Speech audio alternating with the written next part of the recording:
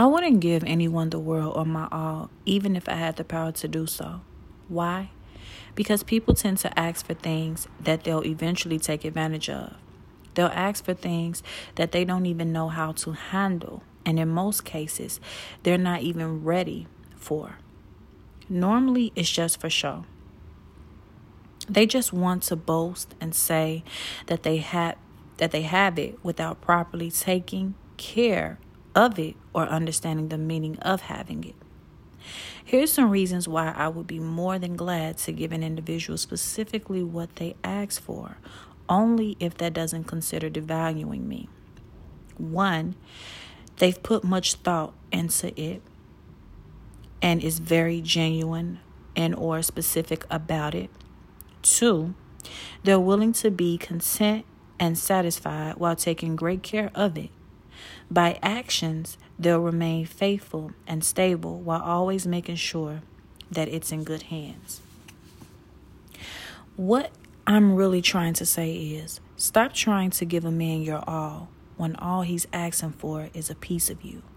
Now, I'm not saying give him sex if that's all he wants and let him move on. No. I'm saying take your time as you get to know him. Release information about yourself a little bit at a time as you grow to know him. This way, you and him both can see if the friendship can move forward to the next level. You will also know when you can break off another piece of you and hand it over to him. Eventually, these pieces of you will become a whole. This is only if he's willing to handle you for who you are. For example, I love eating at Panda Express. I always get their teriyaki chicken for both entrees and vegetable fried rice as a side. Now say I'm preparing to eat my food and a handsome man approaches me. He sits down and stares at my food, then asks, "Can I have all of what you got?" Now, from the way that he's staring at it, I know that he's never had this type of food before. So I asked him, "Do you even know what this is? Have you ever had Panda Express before?" Even though he's handsome and temptation is at its highest peak within me, I have to remain calm and have self-control. Moving forward, he responds, "No, I never had this type of food before, but it looks and smells good.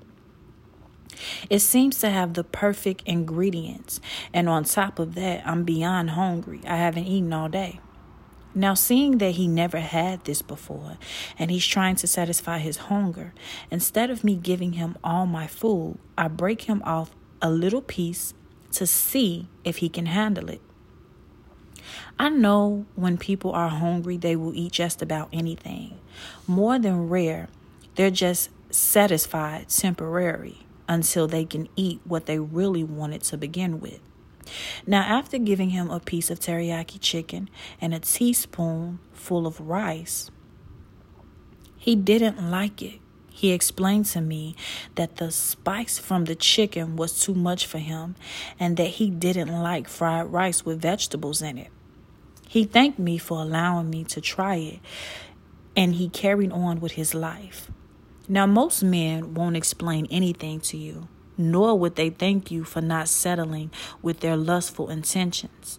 They would just go ghost on you, and you won't hear from them again. Now, just imagine if I would have given him all my food. I would have been torn, hurt, confused, and angry. I probably would still be holding on to him until this day, trying to figure out, are we ever going to be what I expected us to be due to me giving him my all? Moving forward, this is what happens when you give a man your all. This is what happens when you give a man more than what he asked you for. If he would rather talk to you on the phone, why are you trying to go on a date? If he would rather see you while you're at work, why are you sending him pictures and trying to see him outside of work? Why are you giving him 100% when he's only giving you 5%? Why are you making it all about him? I ask this question specifically because this is what most women do when they're trying to prove they're worthy to any man. It's supposed to be all about you before he even approaches you. You're supposed to be taken care of and loving yourself before, while, and after he approaches you, whether he stays or decides to leave. When you do this, you will know better than to give him your all.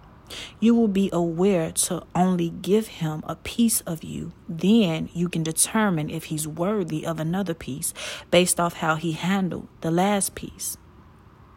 Now, if he goes ghost and decide not to deal with you because of your standards and value, that's fine.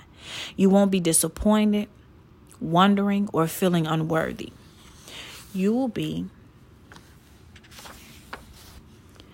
able to walk away and move forward with your life just as he did.